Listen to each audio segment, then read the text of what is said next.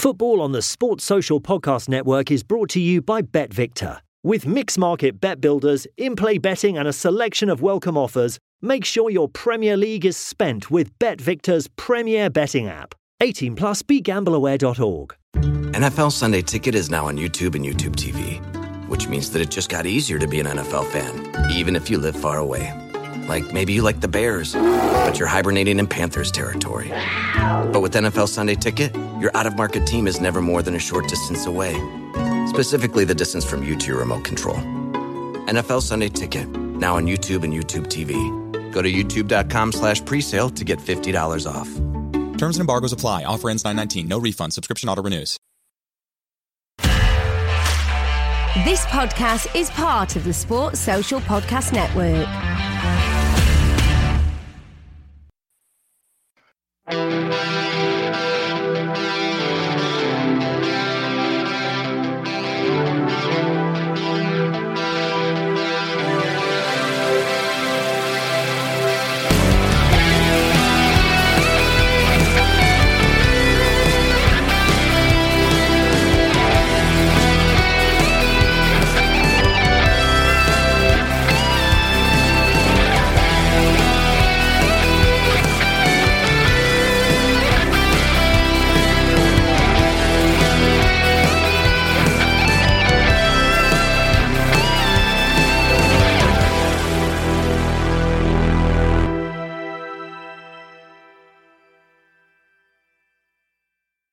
Hello, welcome to VAR at the Bar, episode 25. Normal service has resumed. Who am I with? Hello, I'm Dan. And I'm Chris. How are we? Not too bad, thank you, mate. Yourselves? Chomping at the bit. You might actually be able to watch some live football from a stand if we've got season tickets anywhere. So that's a plus. That's a big fat no from me then. Right, so we're finally getting around to doing the end of season review. Yeah. Can you remember last season? Because I struggled a bit. Yeah, you're testing our memories here, mate. I'll be honest with you, but Yeah, it wasn't easy. So I thought what we'd do is have a bit of a funny bit to start with and talk about the funniest moment from the season. There was more than I thought, actually, when I looked at it. And then I thought we'd sort of rank the teams based on how we think they've done, and then talk about the manager of the season and the best players for the season. All right. Dan, any particular funny moments sprang to your mind when you were doing this? Yeah, there's one that stood out. I'm sure you'll both remember it. And that was the Man of the Match award that Eric Dyer won in the Carabao Cup contest. After his impromptu toilet break mid-match with Jose Mourinho wondering what was going on, marching down the tunnel after him. oh yeah. And, Dyer returned to the match. He helped them win, scored a penalty, won the Man of the Match award. And then he showed his sense of humour by tweeting the Man of the Match award on top of a toilet wrapped in toilet paper. Yeah, I looked at that one. I completely forgot that was this season, to be honest. Yes, it's all blended into one, hasn't it? The last 2 years almost. Yeah, it has. Yeah, that's a good one. Chris, can you top that one? Not really. I can remember seeing a Sam Allardyce interview where he basically was trying to get himself a job as a pundit whilst on the interview, if any of you recall that, where he sort of said, I think the guy asked him something, he goes, well, because of you guys, I might not be able to have a job doing anything from now on, but obviously if you could put in a good word for me somewhere, that would be great. And then obviously Guardiola celebrating, what was it? Was it the league with a cigar? Yeah. The league with the cigar. That was quite funny, seeing somebody who's so normally quite well-mannered and just doing something that you wouldn't think he would do. Just something a bit out of place. But I thought that was quite funny. The one I had, which I had to double check, was this season, because it feels like years ago, was Kieran Tierney against Aston Villa, where he was running back and he had the ball at his feet, and I think he went to do a pass back or something. There's no one around him, and he just fell completely head over head over feet like he was some drunk on a night out. Yeah. It was one of the funniest things I've watched. I must have watched on a loop about 20 times. The funny thing about the funny thing is he's probably Arsenal's best player of the season. Yeah. As well. Yeah. That's not difficult, but we'll come on to that. The only other one I had was Ademola Lookman with his beautiful penalty. Just chipped perfectly into the goalkeeper's hands. He didn't have to move from where he was stood. And Sergio Aguero's pen as well. Well, that one outraged me for other reasons, but yeah, the Lookman one, I just found that one really funny. Yeah. All right, let's get on to the big stuff then. So I thought what we'd do, as it's kind of like a closed top 20, is if I just get you to just tell me your 20 to 16. Yeah. And then we'll just talk about the teams that we've mentioned. So Chris, let's have your teams from 20 to 16 then, please. Yeah. So Sheffield United, West Brom, Fulham, and Wolves. And you missed one there. Oh, I missed one. Sorry. Southampton. Dan, who have you got? All right, so working backwards from 20, Sheffield United, Fulham, West Brom, Arsenal, Wolves. Okay. Yeah, we're all fairly similar. I've gone for Sheffield United, West Brom, Fulham, Arsenal, and Spurs. Okay. So let's start with Sheffield United then. Where did it go wrong? Well, how many points did they have at Christmas? 9, I think it was. I thought we were looking at another derby, worst ever season, to be honest, at that point. Overspent, had injuries in important areas, bought an 18-year-old with no Premier League experience for 30 million. Oh, that was the nail in the coffin, wasn't it?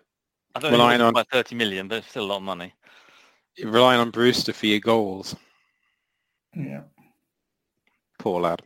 And then the ball, I think in the summer, was the left wing back and right wing back for Derby. I just think that he needed to improve other areas to stay up and keep that. You know, he had such a good season, didn't he, first season, and then pandemic hit, and I think it affected the team quite a lot, playing with no fans as well. It didn't seem like that it sort of suited them.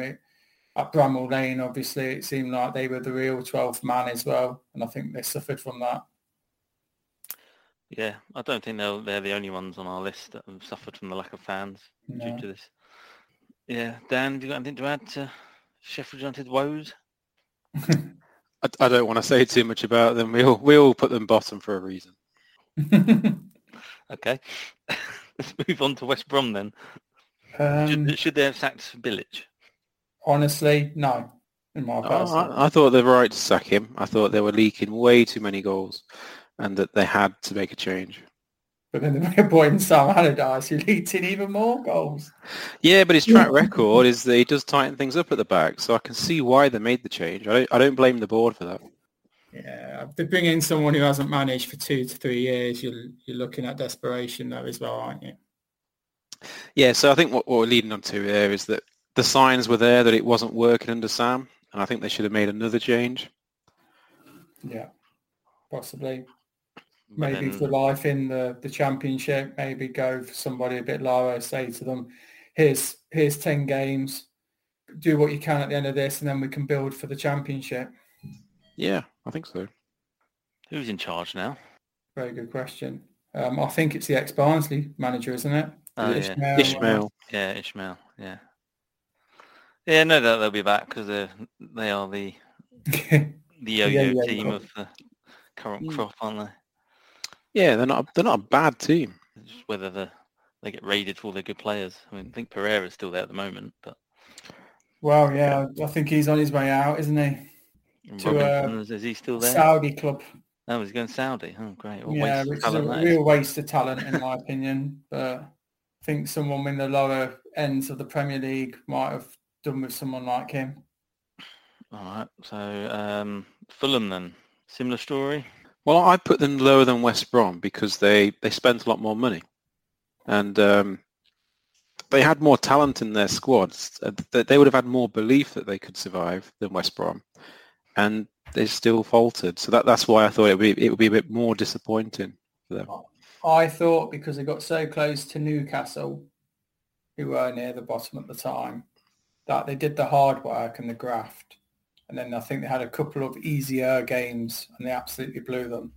And then that was it. And I think that's why I put them so low, was they did the hard work and caught them up. But I think they picked up about a point or something in the last 5 games.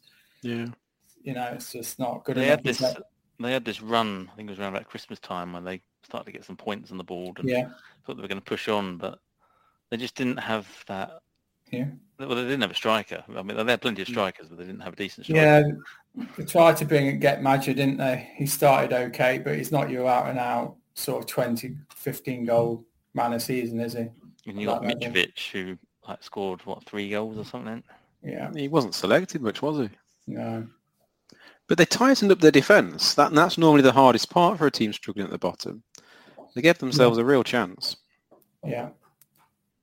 And like you say, they picked up wins against Liverpool and away from home. Leicester. And Leicester, yeah.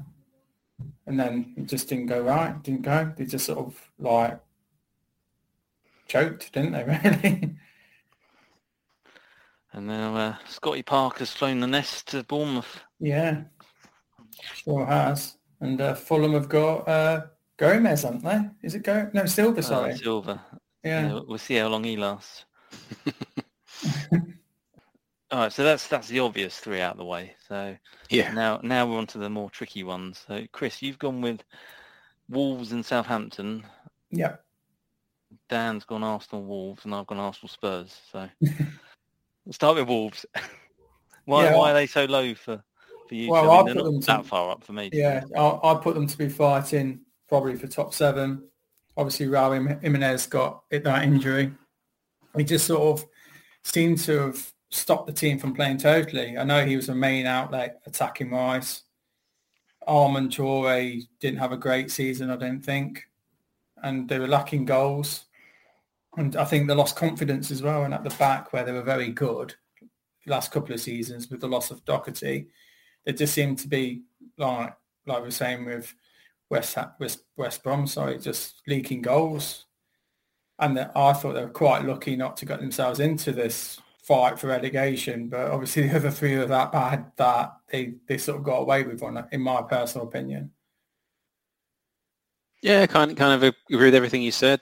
For me, they had a real identity about the way they played. They were really solid. They were challenging all of the top teams every time they played against them in the season before last. And then this season, they were absolutely toothless going forward. To say there was a lack of goals is a real understatement. They couldn't score for love or money. And then they've lost players. Obviously, they had injuries. It was just so disappointing. They looked like an established Premier League team with a real sense of identity, where you know what you're going to get. They're going to be quality all over the pitch, and they just went backwards so much. I think the fans will be really gutted that they really let it go last season. Yeah. And then the manager's gone. Yeah, of course. They bought that money on Fabio Silva, is it? I know he's only 18, but 30 million again, putting another 30 million on a teenager. And it's difficult for him to obviously come out there. And all the big players just didn't seem to, step up when Jimenez got injured. It just seemed very flat to me. Yeah. Go on, what do you think of that? Because you've obviously got them higher up. No, I only put them at 13. And they're mainly there because they were never really in danger of going down. No. And like we've touched on, Jimenez was a massive loss for them. Jota was a massive loss for them when they sold him. And who was the other lad? Johnny. Was it Johnny? Yeah. He was also a massive loss. I almost felt like, Nuno Santo was already thinking about leaving last season, and he was just sort of coasting along, and all the players were coasting along. But they were safe all season, so I've just put them in a safe spot in my ranking. my logic. But don't you think the expectations were higher at Wolves? Yeah. So I thought they would be definitely challenging for a European spot. Well, I put them sixth, didn't I, at the start of that season? So Yeah. I definitely did, but yeah, yeah, I think that's why we've. So you said 13th. That's not much higher than what we put them. No, it's not. I mean, probably my 17 to 12 could have been in any order, to be honest. Yeah. All right, then it's Arsenal for me and Dan. Why is well, I know why they're so low. Well, they've not qualified for Europe for the first time in, was it 25 years? 25 years, yeah. So that's obviously that's going to hurt, and that's a step backwards. But then on the pitch as well, I think Christmas time there's talk about them being in a relegation battle that had such a bad start to the season. And when you look all over the pitch now, who are the star players at Arsenal? Yeah. They haven't got it. They are the definition of a mid-table team. If you look at that team right now, I cannot see them progressing. And the signings they're making this summer, I don't see it. I think they're a badly run club, and I think that they've gone backwards massively. Yeah, no, I totally agree with you. I felt like Arteta sort of had a way of playing, and he wanted to instill it in Arsenal, and it was clear that it wasn't working. But he just persisted with it for so long, and then eventually, I think, just after, was it just around Christmas or before Christmas? Just before, yeah. He brought in a few of the young lads, Saka and Smith Rowe, and they actually gave a toss and put in some decent performances. And they started to climb again. Yeah. But then, again, it's the so-called established big names in the team, biggish names. They just didn't look bothered. Aubameyang is a shadow of his former self. Lacazette, again, same with him. Their only saving grace this season was getting Mesut Ozil off the books. Christopher, what were your thoughts on Arsenal? Where are they for you? they're just above what they were 15th for me. Just think it's a big mess, isn't it? To put it bluntly there. That's exactly what you guys said. Even as bad as they were still only like at one point about 3 points behind the top six and still managed to F that up somehow. I think there's the game against Burnley, was it, where they were 1-0 up coasting and then they ended up with 9 men and lost the game 2-1. Just like that sort of thing would never have happened with Arsenal sort of 10 years ago. Discipline totally where it goes. Get a bit petulant as well. We've got Xhaka as captain. I just don't. He's not a true leader. He's an okay player, but like you said, the bigger players just haven't really stepped up, and they're just using really the younger players to really try and forge some sort of future with the club for the club. To be honest, I think that's the best way they can go about. Try and get rid of the deadwood that they've got, because it is deadwood. I mean, Willian, I don't know why they even bought him. He's had one half decent game. It's just madness. Like you said, Edu, whoever's in charge of the signings, needs sacking immediately. I agree. You got someone like David Luiz there, who on his day can be absolutely brilliant, but 99% of the time he's just a liability at the back. Yeah. Yep. But the question is, Maddison, would he go there? Why would he go there? Exactly. Well, why would he go there? All these reports that Arsenal are going to offer Leicester some money and a player. What players have they got that Leicester would want? The ones they're not going to sell. Smith Rowe. Exactly. That's Well, I mean, one of the best players was at Newcastle last season. Maitland was half decent. No, it's a joke. Like I said, they're not a big club. All these reports, Maddison just must be laughing when he's reading them, because he's not going to leave Leicester to go to Arsenal. No, it is ridiculous. Because money's not an issue. So why would he leave? Well, I mean, like, they're enticing a Brighton player, okay, for £50 million, who's had 1 year's experience in the Premier League. And I'm not having to go at Ben White. I mean, he looks a very good player, but needs nurturing. But for 50 million, I mean, that is just ridiculous. I mean, Brighton must have been running to the bank with that. Completely agree. And was it the year before they signed Pepe for 70 million? Yeah. Yeah, he's another one. He'll have a couple of good games and then you don't see him for a few weeks. He can't even get in the side every week, can he? No. 70 million. What are they doing? And also they've bought decent players on loan. like Celebos. I've seen him at Real, and Ostengard as well. Is it Ostengard? The Odegaard. midfielder, Odegaard, yeah. sorry. He's a fantastic player. I've seen him when he was at Sociedad, but he looks half the player when he's at Arsenal than he was there. I think it's just I think it's just being around there. I just think at the moment it's just been some sort of curse, I think. They also got rid of their best goalkeeper to Aston Villa, which I found yeah. a bit weird. But yeah. And now after Bournemouth, Sheffield United and then Bournemouth's ex-keeper Ramsdale. Relegation specialist though, isn't he? So probably put him in good stead for next season. Okay, so that just leaves Southampton then, Chris. Oh yes, Southampton. I had them at 15. I don't know where Dan's got them. 15. Oh, yeah. We're all on the same page, just about with that. Yeah, I'll put Southampton down there. They've at the beginning of the season, they were. I know they had 1 week of being at the top, and everyone was very happy with everything how it was going. But I just think with the quality of players that they had then at their disposal, I just thought that the slump that they had at the end of the season, wow, it was bad, wasn't it? Really bad. The 9-0 defeat at Man U. Again, another 9-0. I mean, you couldn't even write it. I mean, if I'm going to put, I think, a bet on just for them to lose again 9-0, see if they do it 3 times. Might win a few quid. But, I mean, it's just mad. And they've got the players there, and, but they're just, very much underachieved, I thought. They're top 10. Well, they were a top 10 team before their dealings in the summer. And now, I don't know. They're on that slippery slope, I think.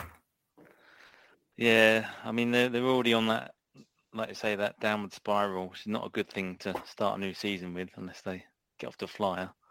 And they've sold their best striker. Yeah. Quietest transfer ever. Ryan Bertrand's left. Ryan Bertrand's gone as well, yeah. Minamino's back at Liverpool. I can't see them doing a great deal next season. I'm a bit worried for them, actually. Yeah, lack of strikers. As far as I'm aware, they've only signed that Chelsea youngster who I'd never even heard of. Yeah, and I feel sorry for the manager, to be honest, as well, because I do like him, actually. I mean, he's a very good coach. The way he sorted them out after the 9-0 drubbing by Leicester. I mean, they went on a charge, didn't they? Not many coaches would be able to have done that, with their players. I've seen some. I'm sorry, Chris. But also, I've seen some stats on Hasenhüttl. I think Liverpool had the most presses in the Premier League, and then Southampton was second behind them for the way that they press the ball. And that's all from the coach, and that's the way he plays. And that's a great way to set up a team. But then that's the good side. On the bad, look at like you said, the way they fell away last season. The fans must be petrified going into the new season with the business they've done. And you can't put them higher than 15th on your list for that reason alone. My concern is there's no pace. They've lost now the pace of Ings, and then their defence is, Vestergaard is very good in the air, but he might not be there come new season. Yeah, might do. But I was just saying, it's only a week or so away. Got to start doing something. Although I read somewhere, I saw it somewhere that I think Hasenhüttl is the only manager to manage a team at the top of the table and lose 9-0 in the same season. You got to give him credit for that. Yeah, good start there. I've got Spurs at 16th. Which, where do you start with Spurs? I mean, you knew Mourinho was going to be in trouble even before the start of the season, but they started off quite well. I thought they were like title contenders, and then beat Man United 6-1 at Old Trafford, and then it just descended into the usual Mourinho dross that he gets his players to play. And if it wasn't for someone like Harry Kane and Son, they'd be way down the table. That's been their only saving grace. And then they had that stupid decision to sack Mourinho like 3 days before a cup final. When, if anyone can win a cup final against Guardiola, Mourinho is probably be near the top of my list. And then to And top it off, mate, they though, put Ryan Mason in yeah, charge. exactly. Bless him. He's got no managerial experience in the top flight. Bless his heart as well. I mean, he's tried his best. But if you're going to do something like that, at least get a replacement who's got experience at that sort of level. But no. He brings in cheaper option. I mean, literally, Ryan Mason was taking orders from Harry Kane 5 years before when he was playing at Spurs. So it's just, you got there one of the lads there, haven't you? A mate in most of the cases. And in some cases, he's younger than some of the players. It beggars belief, it really does. And then we've had the whole merry-go-round of managerial candidates, and he's eventually settled on his 20th choice of Nuno. We'll see how that pans out. I feel so sorry for the fans. I mean, hearing every single day they're being linked with a manager, and you got the heights of people like Conte, then suddenly it's sort of like then lowers down slowly to people that are mid-table, and then Nuno comes up. And it's sort of like, oh, okay, we have to take him. I feel sorry for Nuno as well, because obviously he would have known about how many people were after looking at the job and so forth. Yeah, it's a sad state of affairs, really. Doesn't bode well going into the new season. But ranking them for last season, I put them on as 10th position, a little bit higher than you. And the reason for that is that they did qualify for the Europa League. Yeah. Was it the conference, was it? Or? Yes, it's been rebranded. It's a new setup. So where were they for you, Chris? They were 13th for me. Okay. So let's have your 15 to 11 then, please, Chris. So I got Arsenal, Newcastle, Spurs, Everton, and Brighton. Okay. Dan? So I had Southampton, Crystal Palace, Brighton, Newcastle, Everton. All very much the same. I had Southampton, Brighton, Wolves, Everton, Palace. Right then, so let's start with Newcastle, shall we? Okay. Get the ball rolling, Chris. Yeah, they stayed up, which was yeah, I found that time. I mean, for the majority of the season, Bruce's tactics were probably in a lot of ways rightfully slated by people. They've got quite a lot of attacking talent there with St. Maximum, Callum Wilson, when fit, obviously. But yeah, I just found that they did well to stay up, but I still think there's room for improvement there. I'm not going to touch on with Steve Bruce as a manager. I really don't know what's going on at Newcastle now. But when they're good, they looked half decent actually near the end of the season. But again, I don't know whether that was because they stayed up and they had the pressure off. So I put them at 12. I put them a little bit higher, and that was because I thought that they exceeded expectations, really. I think everyone knew they were going to be near the bottom in a bit of a dogfight, but I thought that they churned out results quite regularly, and they were quite competitive in more games than I expected. And I thought that Bruce did a good job. With the resources he had at his disposal, I thought he did all right. And I think Newcastle fans went into that season a bit apprehensive, and then I think they'll be a bit relieved and they'll be satisfied. I know that they're not happy.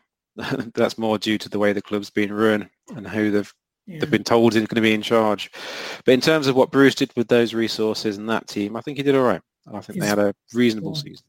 They spent money as well, which they haven't done for like the last 2-3 years. So hypothetically, the fans couldn't complain about him not splashing in the checkbook, because I think they spent about 50-odd million. Depends though. If you spend 50 million on Joe Linton, you can complain about it. Oh, Callum Wilson's no Joe Linton though, is it? Yeah, I had him at 10. Dan's pretty much summed up exactly what I thought of him, if I'm being honest. I think when they had players like Alan St. Maximin and Wilson fit, they looked a decent outfit last season. And I think Bruce is slowly getting some life out of Joel Linton as well now. I think he's not saying he's worth 40 million. He's certainly not worth 40 million, but he's showing some value. Yeah, they've put him on the wing. Yeah, different position. For the whole of his life. It's helping, yeah. And obviously Joe Willock was a massive boost for him last season. If they could get him again, then they'll be absolutely fine next season. But it's whether Arsenal want to get rid of him, seeing as he's better than probably most of the Arsenal players. Oh yes. What was it? Did he score in how many consecutive games? Was it about 10 consecutive games? It was seven games, I think, which is that's an excellent win for a midfielder, isn't it? Which I think is the youngest. He's the youngest player to ever do it in the Premiership, and I think he's equalled Alan Shearer's record. Wow, well done. Shame the season finished. Okay, so let's move on to Crystal Palace, who Chris hasn't even mentioned. Dan's got it at 14, and I've got it at 11. Let's have your thoughts on Palace, Dan. I've not got a lot to say about them. They didn't do much, that's why. Yeah, they're very modest with the money they spend in the transfer market. They were well clear of relegation. They're hard to beat. But by the same token, I don't think the fans have had much to get excited about there. So I think that's all I've got to say about them, really. I've put them at 10. That's Well, I didn't think you'd have them much higher, to be honest. Yeah, I was starting to worry. I mean, the one plus side I've got to say, and I'm a personal fan of him, and that's Eze. He was just starting to get really into it. Him and Zaha were really starting to link up, and then obviously he got his injury, which was really sad because I might have been sneaking into the England squad apparently. But like you said, they just go through. They do things quietly, don't they? you a lot of the time you don't really know that they're there. But my concern is, though, you're sort of still playing people like Christian Benteke as your lead striker. You can only go through that for so many seasons. That's it for me. There's no progression at Palace. Yeah, that's it. It's an ageing defence, which that's going to bite them sooner or later. So I think they've tried to address that in this transfer window. And then the midfield's a little bit stoic. They've got wingers playing up front, and then when they play, they have 9 men behind the ball most of the match. It's not fun to watch, and I don't think the Palace fans can really enjoy that. Yeah. It'd be very interesting this year, though, with Vieira being manager, on what sort of obviously the style will probably be quite different. Remember the last person that changed the style at Palace and what happened there? So gone by Christmas is my prediction of Vieira. Gone by 6 games, wasn't it? But I think they need a transition, for better or worse. I think they need change. So hopefully the Palace fans are a bit excited going into this new season. Yeah. Okay, so next up, my number 14 was Brighton.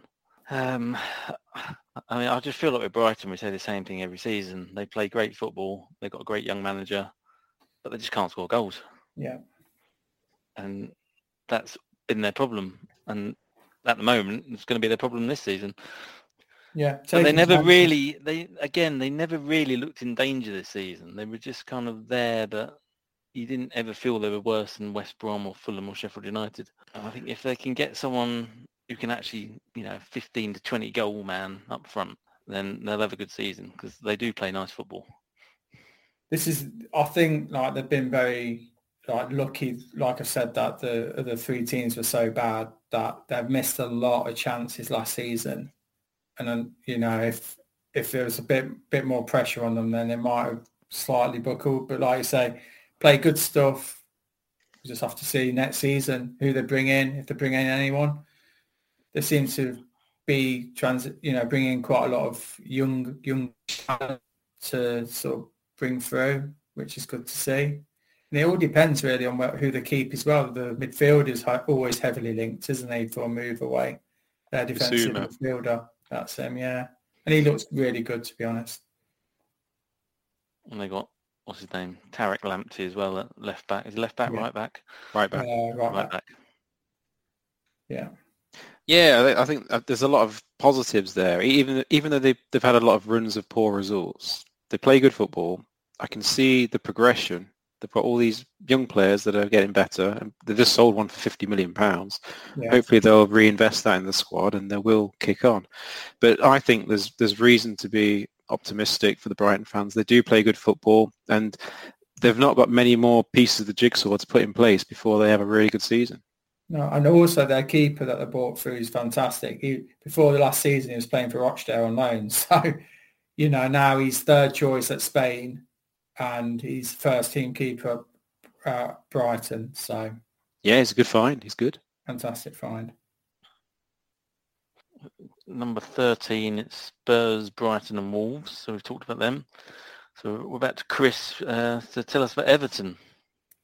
Oh, Everton. I thought you'd like Everton.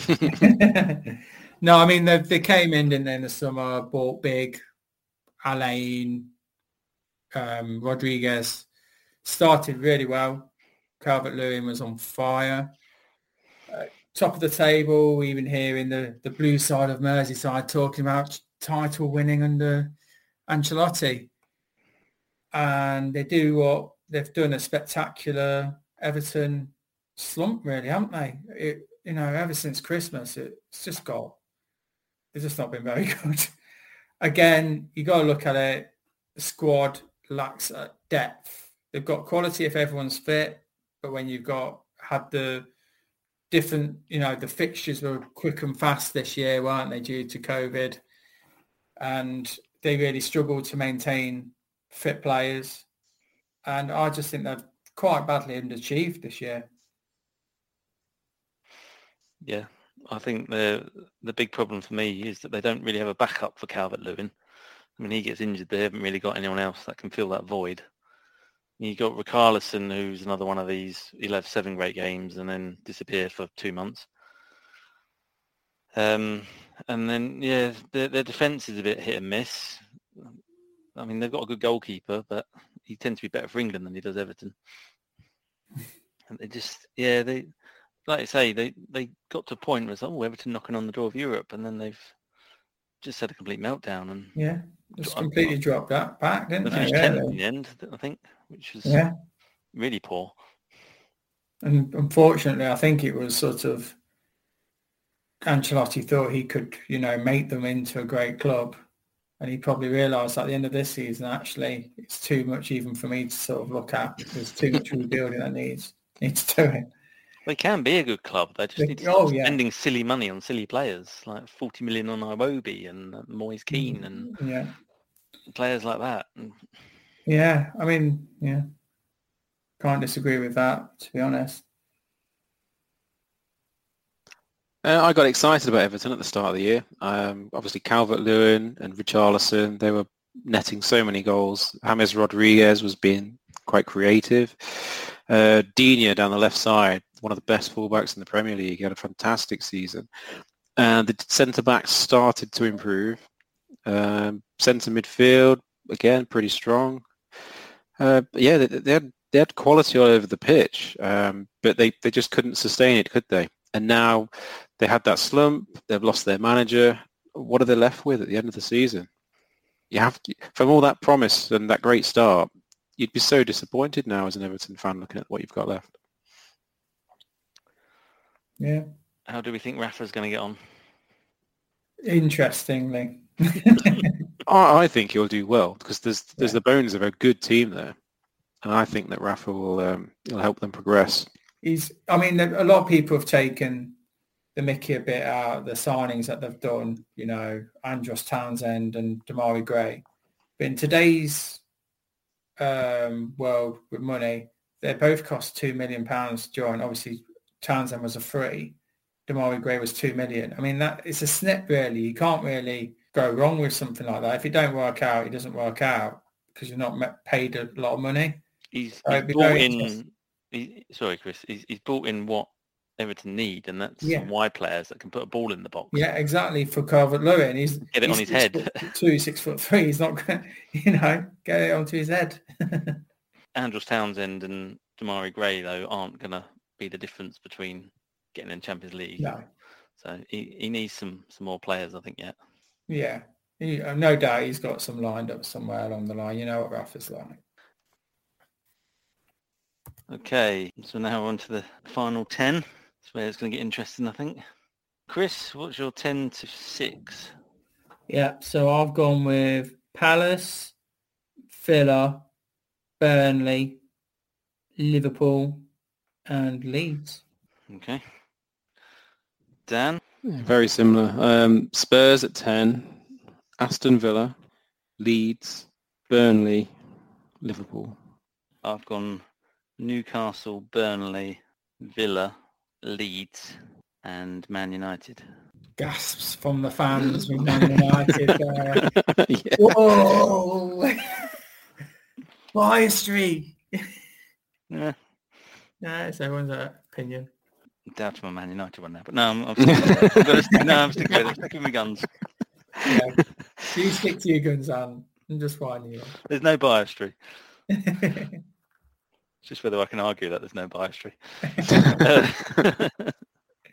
All right, so Palace we've already talked about. Palace versus Newcastle was number 10. So Villa is both your number 9, and I've got my number 8. Talk to us about Aston Villa, Chris. Yeah, again, fantastic start to the season they had. Gave Liverpool a good kick in as well that day.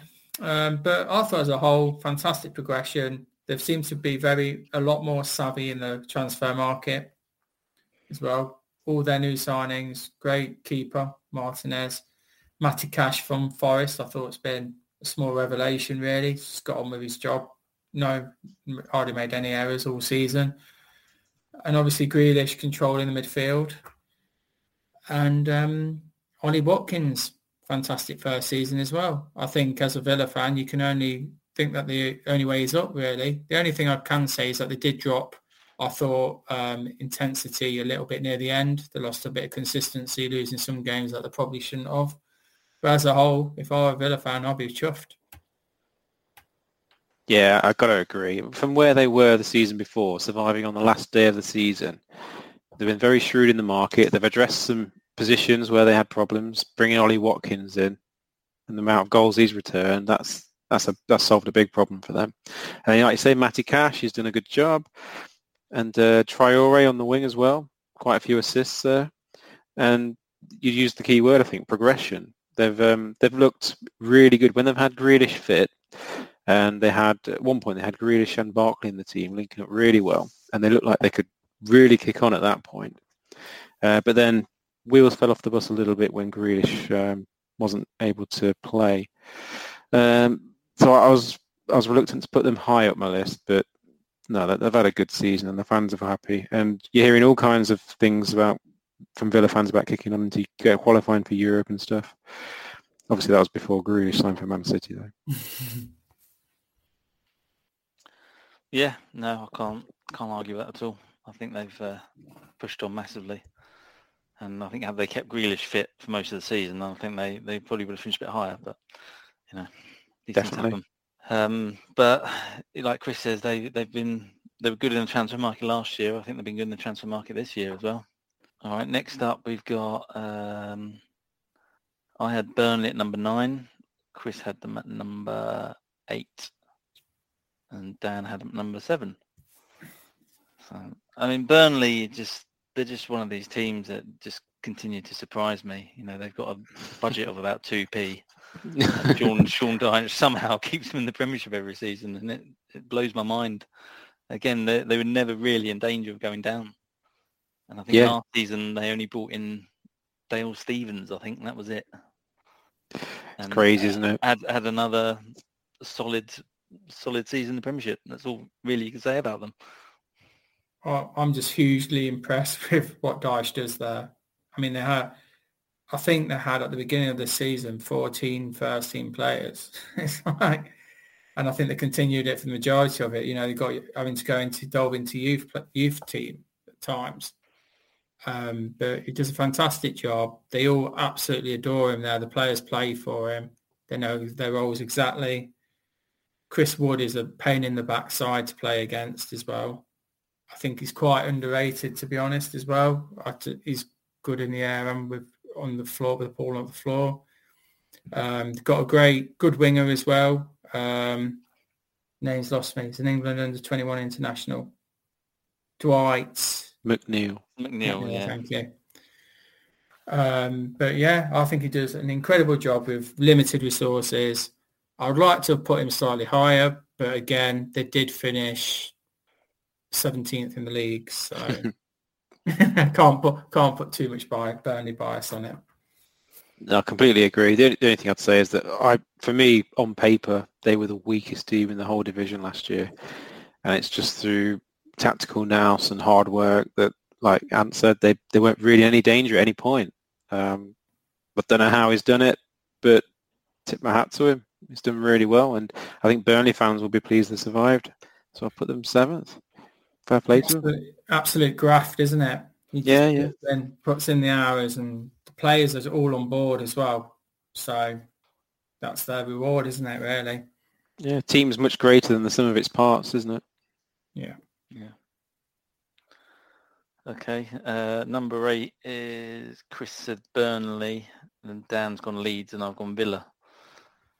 So, Leeds, Dan. So, first season back in the Premier League, they were great. They scored loads of goals. Argue that. They were very fun to watch, very entertaining. That's a Premier League team, that is. The way they play their football. I don't know how they can progress from that point. They've just got to try and sustain it now. It's such a great start to life back in the Premier League. I'm hugely impressed with what they've done there. Obviously, they need to tighten up the defence a bit, and that's going to be a challenge. But that would also compromise the way they play. So I'm just enjoying having Leeds back in the Premier League. The way this league team play, it's been a joy to watch. I can't wait to see the fans there at Ellen Road. Hearing the noise, the away teams. It's just going to be a bit of a scary place to go, I tell you, for an away team. Fantastic this year, though, haven't they? Rafinha's been a breath of fresh air as well. Fantastic signing. Bamford's come into the Premier League and wow, yeah, and really, he surprised me when you put him as one of your people to watch, Dan. I was like, have you been drinking too much? I was like, I absolutely played him down, but he's proved me wrong. He scored goals with his left, right, heading, everything, even with his wrist being offside for one of the goals as well, wasn't it? But on a serious note, yeah, just keep it up. As long as they don't overspend like they did before. We don't want to see anything like that going down again, which I don't think they will. And with Bielsa at the lead, you just never know what's going to happen, do you? Losing 6-2 to Leeds to Man United 1 week, and then pushing Liverpool for 4-3 at Anfield the next. It's just unbelievable. They're certainly the great entertainers of the league. Yeah. They don't change their style either, do they? Stuart Dallas thumping up the right like he's the third striker when he's meant to be at the back defending. Love it. Can't beat it. He was like, when I put him in my fantasy team, he was just like a cheap 4 million bench player. I don't think he left my fantasy team after that. I missed out on that one, mate. Gutted. But then obviously they had players like Jack Harrison on loan up from Man City. He's been fantastic, and they bought him for 15 million. I mean, that's a snip, in my opinion, on today's market. And obviously Calvin Phillips is there, so we'll see how he gets on after fantastic Euros. And also second season syndrome as well. See whether they can push on instead of like what a lot of teams tend to do in the second season. So they could do a Sheffield United on us. It's unlikely. Well, yeah. Right. So I had Villa at number 8. Number 7, the big one, Liverpool, Chris. Dan's got them at 6. And I'll admit I've got them at 5. Oh, okay. That's fine. No, at the end of the season, Liverpool had 6 games unbeaten. Brilliant. And they got into the Champions League. I just think that obviously they're very unlucky with having the central defence crisis. But we had, they had the January window to really buy in someone they had the funds to probably do it, to buy someone of real quality.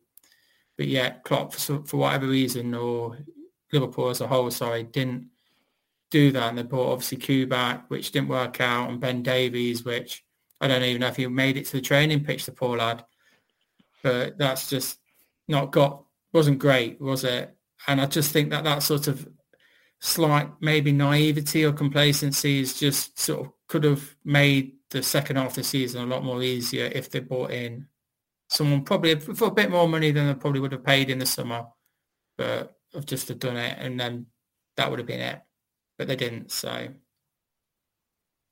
that's my only gripe I've got. They did fantastically well with the resources that they had. Phillips was a little bit of a sensation. I don't know whether he's going to play much next season, but the guy, I think, never seen a guy header as many balls as he did. I'm sure he headed them when he could have kicked them. But yeah, very impressed with him. Yeah, so I don't want to keep banging the drum on Liverpool's defensive woes from last season. But the reason I put them at 6 is because in a positive way, they've overcome some adversity, and they've rallied together and they qualified for the Champions League, which I think is a really good achievement under those circumstances. So that's the reason I've put them that high up my list. they were in danger of being lower, if I'm honest. Yeah, I mean, I put them at 5. I put them at 5. I tried to look at the positives. Obviously, like Dan says, don't want to keep banging on about Van Dijk not playing, but I think from where they were with 10 games to go, and everyone wrote them off, and then to go on that something like, I think it was a 10-game unbeaten run with 2 complete rookies playing centre back, especially after our January-February home form troubles, I think was a remarkable achievement. So that's bumped up my list a little bit. Yeah, I mean, obviously, one of the moments of the year was Alisson's header against West Brom. I mean, fantastic drama. You know, like stoppage time, needed that win, didn't they, to really put pressure on the teams above them. And by that one moment, I think probably gave Liverpool that 4th place. And I think it gave the players that actual, like, wow, I think we can actually do this. When everyone absolutely, from every media point, wrote them off, didn't they? They said, oh, this 6th or 7th, they'd be lucky to get in Europe, let alone Champions League. Yeah, I think they were 10 points behind at that point. Yeah. 4th place. So, yeah, you know, I know obviously Leicester and Chelsea stuttered a bit towards the end, but you've still got to win your games to get up there. So, yeah, you got to give some credit. Of course, yeah. It was just that silly home form in January and February that unfortunately really let us down. Unfortunately so. I mean, the run of 4 games, I think it was 6. Yeah, but I mean the 4 that what was it? Fulham, Burnley, Everton, Brighton, one after another, and you just thought, you know, normally it would be just walk out, you know, 2-3-0, but that's football for you, isn't it? All about confidence. Well, this is it. And I realised that about 90% of that Liverpool team have probably never lost a game at Anfield.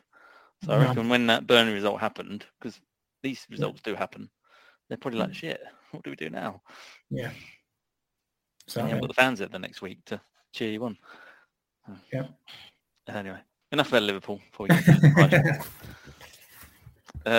so my number 6 was Man United, and I've got to now try and justify it. Well, if it makes you feel any better, Ant, I've got them at number 5. Okay. I mean, I'll be honest with you. Man United and Liverpool, I was kind of flip-flopping between. I think Man United, there's definitely been progress. There's no doubt about it. I still think they could be better. I think, you know, you got someone like Pogba, who's another one of these that he's not the Pogba that we saw at the Euros. He has fits and starts. He has a great game, then you don't see him.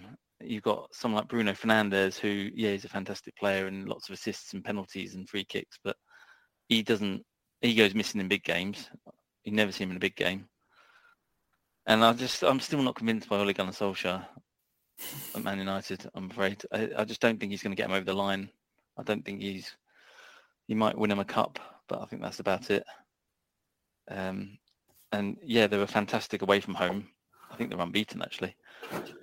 But their home form, I mean, obviously they didn't go losing 6 on the trot or anything, but it still wasn't great. They were losing to teams at home that they shouldn't be losing to, like Sheffield United and the likes. Yeah, I think had Man United won a trophy last season, I'd probably bump them up a bit higher. But as it stands, they can stay at 6th. No, I think you've put a fair review on them with that. I mean, I think there was the consistency factor with them, wasn't there? You know, like they beat Man City one week and then the next week I think they lost, and they still came second in the league. Fantastic improvement from previous leagues, which you can't, that will never change. There's still room for improvement. They've got exciting times now. They seem to be now buying a bit more superstars as well. Let's see how Sancho gets on now. They've been chasing him for a year. He's going to have a bit of pressure on him as well with the price tag. And obviously tighten up the defence a bit with Varane as well. Fantastic player. Won everything in the game. They're going to be a bit of a force with next year, I think. And we'll have to see how Ollie deals with that as well. But as a whole, I think this year he did well. Yeah, I think he did well. They were comfortably second, weren't they? Yeah. Champions League qualification was achieved without too many issues. It was disappointing for them to crash out of the Champions League, but then they did get to the Europa League final, and then they just didn't quite get the job done, did they? So fell a little bit short on that, and that would be disappointing for the fans for sure. But I thought, looking at the league, where they finished in the league, and the fact that they've tightened up that defence, they've brought more star power and being integrated into the team. They've got a lot of depth there now. I think there's a lot of positives for Man United. I think Solskjaer deserves a bit of a longer leash.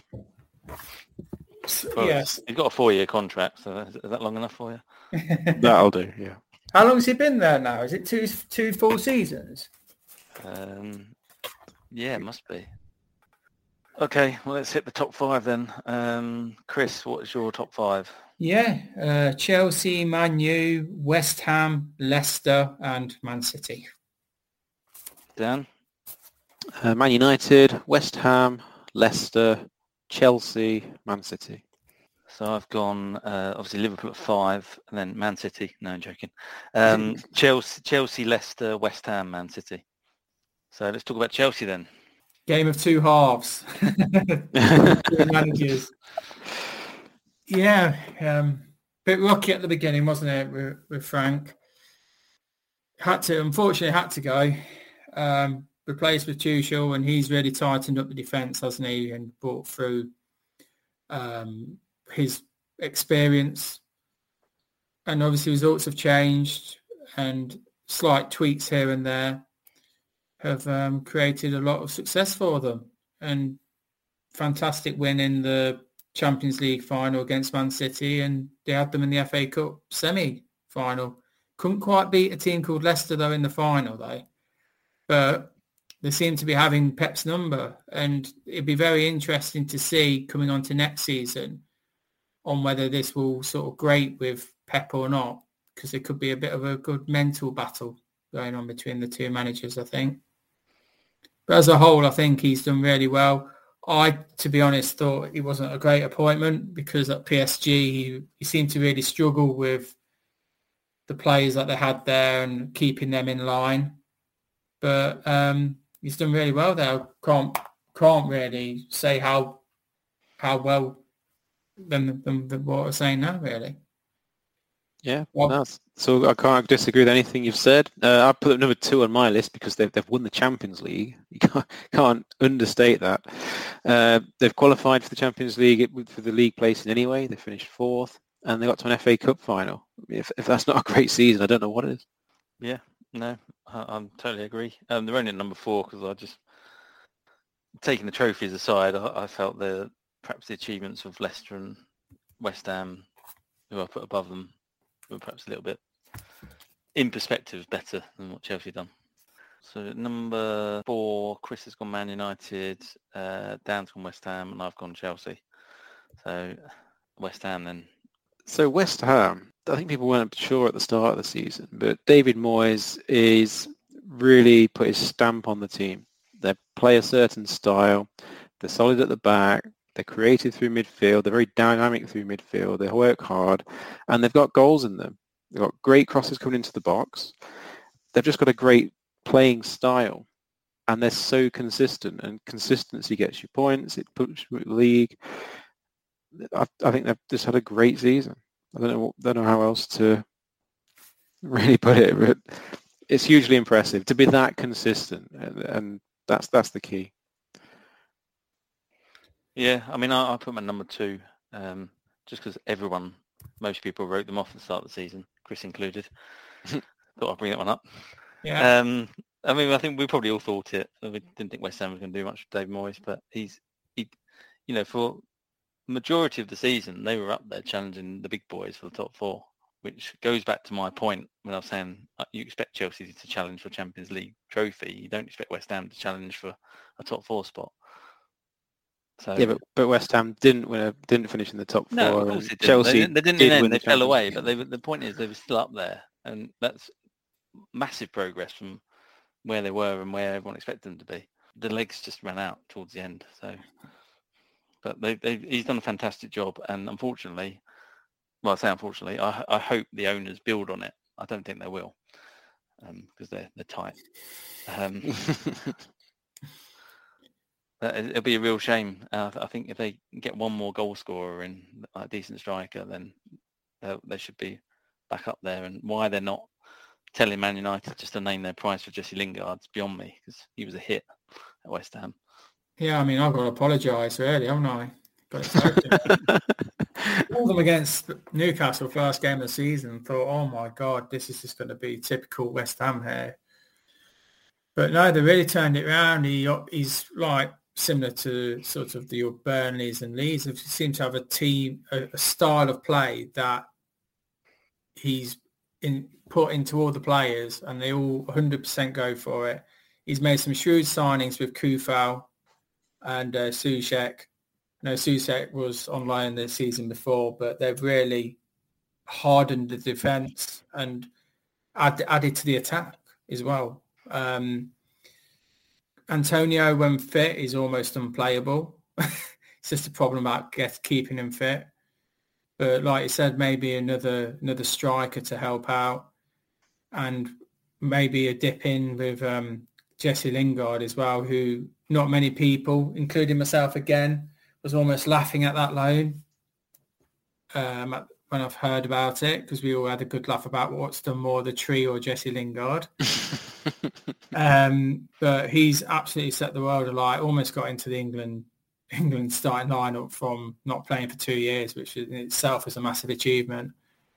And yeah, the only way, well, you would hope is up for them. But like we've said, we have to be a little bit honest, and we know the owners from the past, and we can only see them thinking, well, I've got to Europe, so we'll just stick at that and not,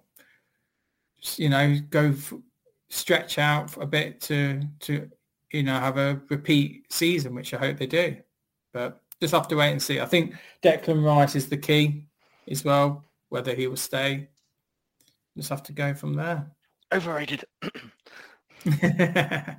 I'm warming to him a little bit. Yeah. Only slightly. I mean, to be honest, I thought Fornals was rubbish, but the last season, he's totally sort of turned it around for me. Underrated player, I think. Right, so that just leaves the 2 left, Leicester and Manchester City. So we'll let Dan talk about his team. Yeah, Manchester City, yeah? Yeah. Leicester. So they've obviously had a great season. They've been right up in the top 4 throughout the whole campaign. I think they only dropped out the top 4 on the last weekend, actually, the whole season. So they've been really consistent with the results and the performances. And then the thing that some people forget is the amount of injuries that Leicester had throughout last season. They don't have a deep squad, but they had a lot of injuries, and they managed to sustain. Keep banging on that injury drum, Dan. Well, the point I wanted to make is that Leicester had to change formation quite a few times to cope with the injuries. And I was hugely impressed with the manager, Brendan Rodgers, finding ways to get the most out of what he had available and finding ways for that team to play well together. It was really impressive to watch. And they just played some great football, and it's been a great season to watch Leicester. And then to cap it off with the FA Cup win for the first time in our history, for a Leicester fan, that's just unbelievable. It's just been a great season. I know we've dropped out of the Champions League spots for the second season in a row at the death, but to be honest, we've qualified for Europe, and I'm quite satisfied with that. And the FA Cup win is massive, so very, very happy Leicester fan. Fair enough. Yeah, the FA Cup win bumped you up a little bit on my list, because I know it's all very well being consistent in the league, but to lose the Champions League spot again, unfortunate, shall we say, put it politely. That's my opinion. Obviously, I'm not a Leicester fan, so you probably have different expectations. Yeah, the way I looked at it was from the start of the season, for them to get into Europe again would have been a fantastic achievement. Yeah, pretty much, yeah. And as much as it must be a kick that they've spent over the last 2 years, 2 weeks outside the top four in the run, out of all the games, is pretty sickening. I'm sure that you'd be more than happy to have had 2 runs in the Europa League. However, I think they made massive strides this year as well.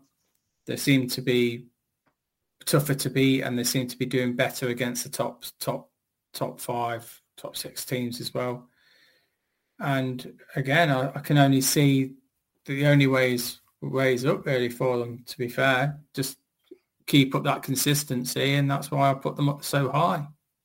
Them and West Ham, I just think that they've really mixed it with the big boys and can show that you don't need a massive pocket load of money to mix it up. Speaking of pocket loads of money, let's talk about Man City. Yeah, perfect. Yeah, they're my number one because they've basically not had a strike all season and still managed to win the season at Cantor. What was it, 24 league games, was it, unbeaten? Or was it wins? 21 wins, I think it was. 21 wins. I mean, that's just unbelievable. Walked it, didn't they? Absolutely. Win it easily. They must have thought, we'll give ourselves a bit of, make it a bit difficult for ourselves, start a couple of points behind everyone and let them think that they got to stand a chance of winning, and then we'll just put the foot down. Very impressive. Can't really say any more, really. I mean, Rodri's been fantastic for them in defensive mid, and you got De Bruyne, Foden, Mahrez when he's had to play, all just chomping in with the goals. Playing false nines as well. Impressed with Torres when he's played. Scored one of the best hat-tricks I've seen for quite a while against Newcastle. Yeah, obviously he brought in Diaz, who then got the best out of Stones next to him. So what a buy that was as well, Diaz. Absolutely.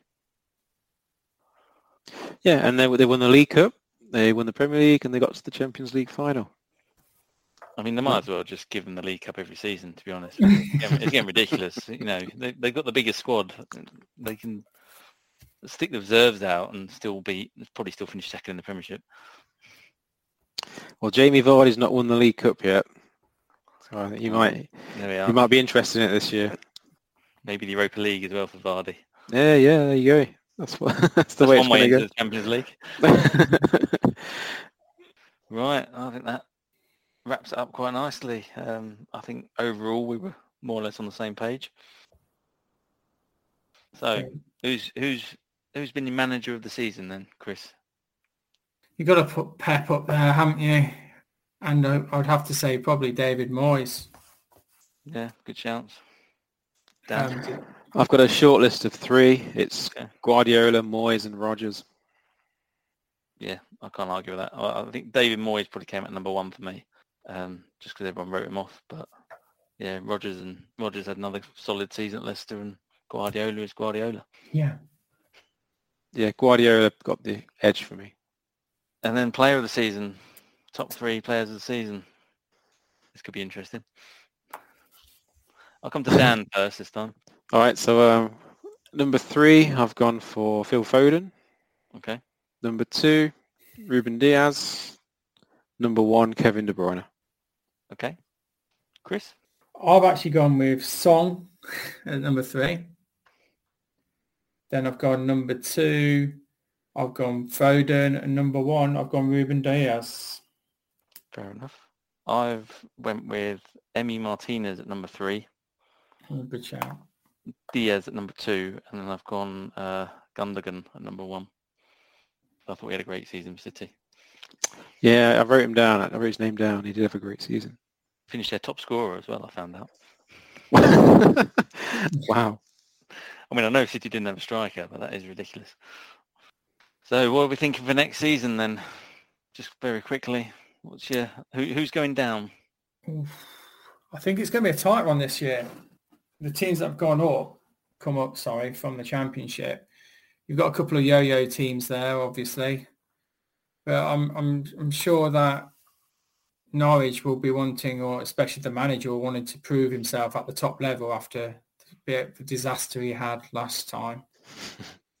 But I'm going to actually probably go Southampton, Norwich, Brentford at a push, but that last space I think is going to be really tight. I've literally wrote the same 3 teams down. Have you? Yeah. I've got 2 of those down. I've said Norwich, and then I've gone Watford, and then I've gone Southampton.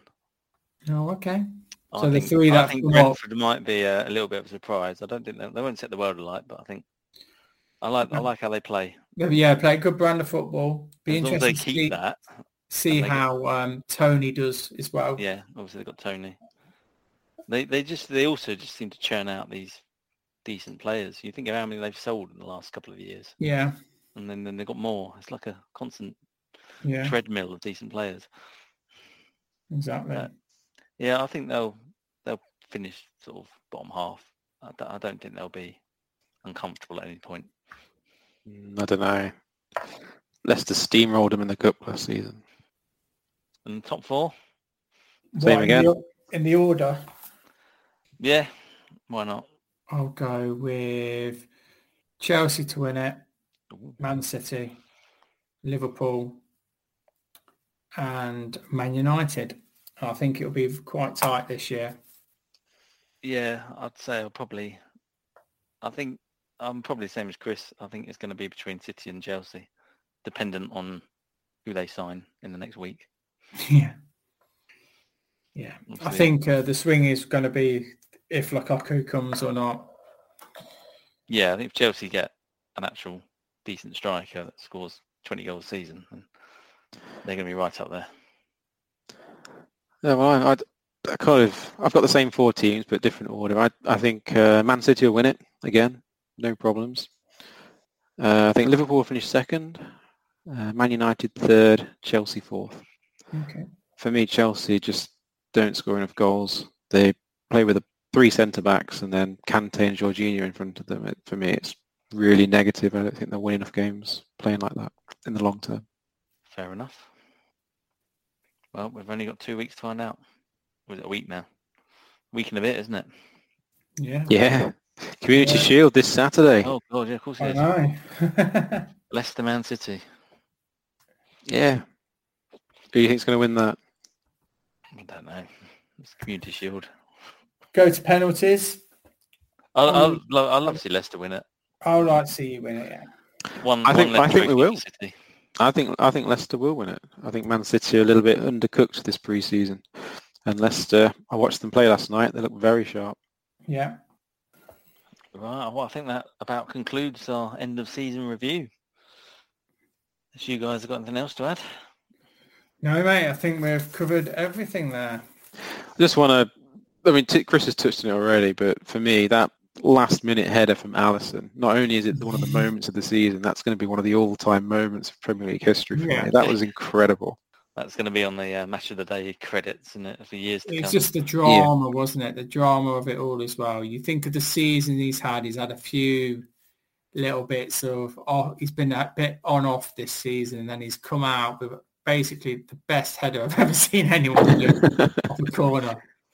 And, just brilliant. Raw emotion as well. You can't beat sport, can you? That's the thing. That's just sport in its entirety there, and football. Well said. Well said. Right then. Well, say goodbye, and we'll see you in the new season. Thanks for listening. Yep, we'll see you very soon. See you soon.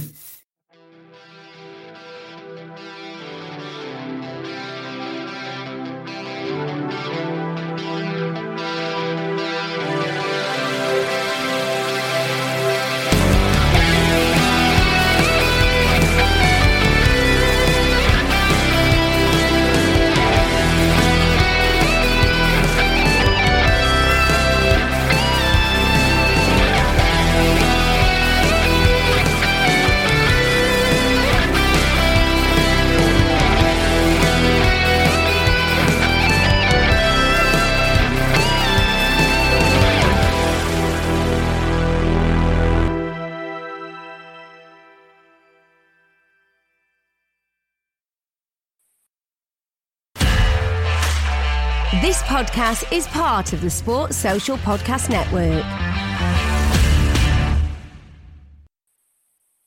Sports Social Podcast Network.